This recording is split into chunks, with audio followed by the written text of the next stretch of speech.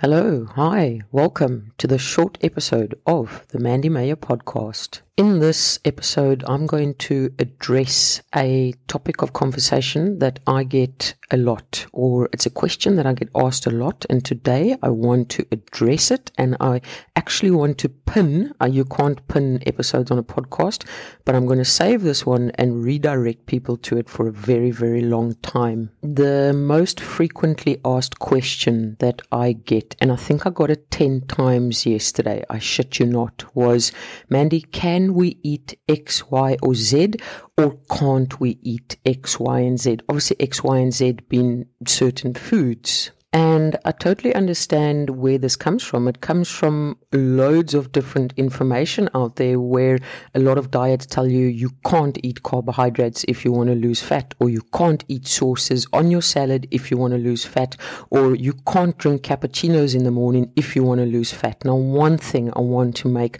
very, very clear to you is the only foods that you should be avoiding are foods that you are allergic to or that you are intolerant to. I'll repeat that. The only foods that you should 100% remove off your plan if fat loss is your goal, or any fucking plan for that matter, your diet in general, is foods that you are allergic to, because my goodness, please don't eat foods that you are allergic to, and then foods that you are intolerant to, and maybe foods that you just don't like it's not for your palate, and like I don't eat Brussels sprouts, but I don't tell myself I can't have them. It's a decision that I have made because I just don't like them. If you want to start working on a healthier relationship with food, and you want to start breaking that diet culture that has been instilled in you from a long period of time leading up to this day, you need to be ready to change your mindset around foods. You need to be ready to change your vocab around the foods that you do consume as well, or around your plan and fat loss as a whole, because all of that plays a major role in how you progress forward. And remember, progress is far more than the number on the scale. Progress is the way that you look at the foods that you're consuming. Progress is the mindset around saying, yes, I can include all foods on my plan. Some of them maybe need to be in moderation if fat loss is the goal, but that doesn't mean that you can't have specific foods. Remember, there is a big difference in telling yourself that you can't have foods and that's why you say no to it, and telling yourself that I can have this food, I just don't want to have it right now.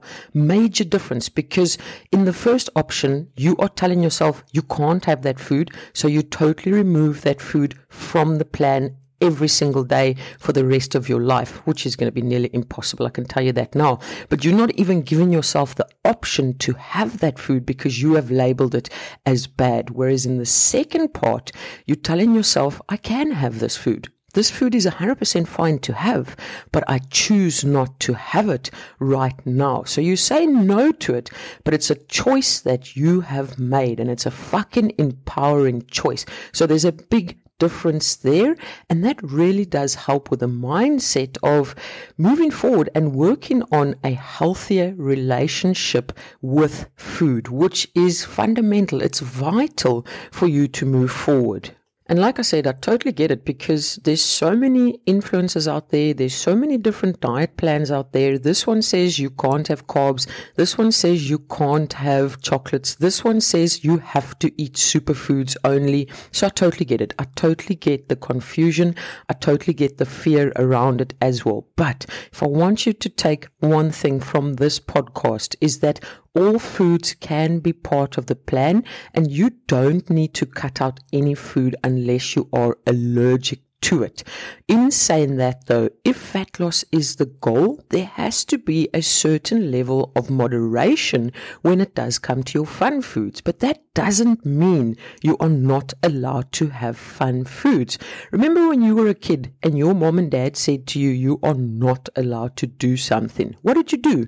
You went and did that exact thing they told you you are not allowed to do because you're a little rebel like that. Well, I know I was, right? So again, again, if you tell yourself that you can't have certain foods, you're going to be craving those foods for a good period of time. I can almost assure you that now, because they have totally been taken off the table.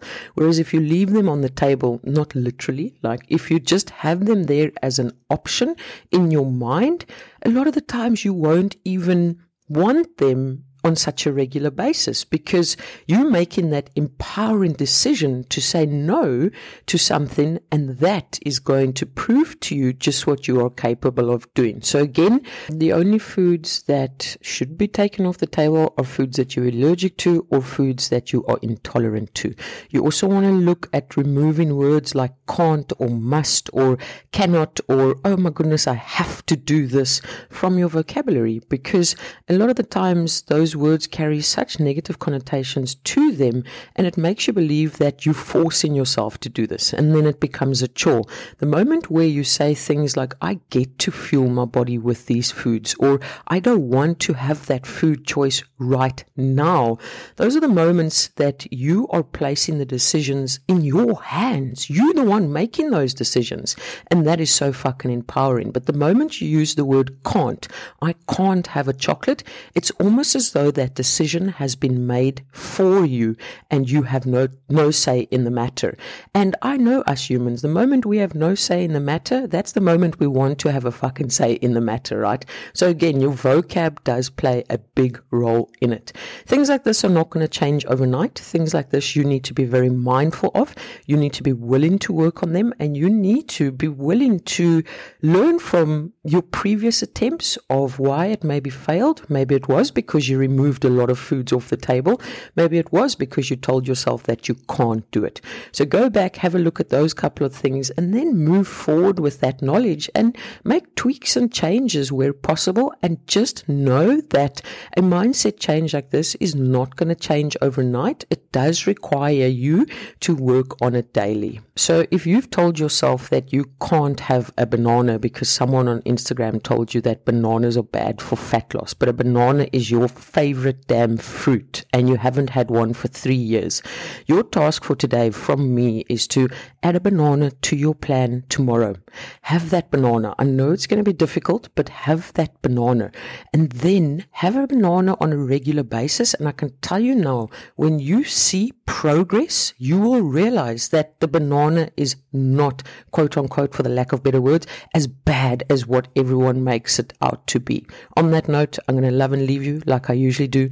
Keep smiling, keep laughing, and keep being kind to one another.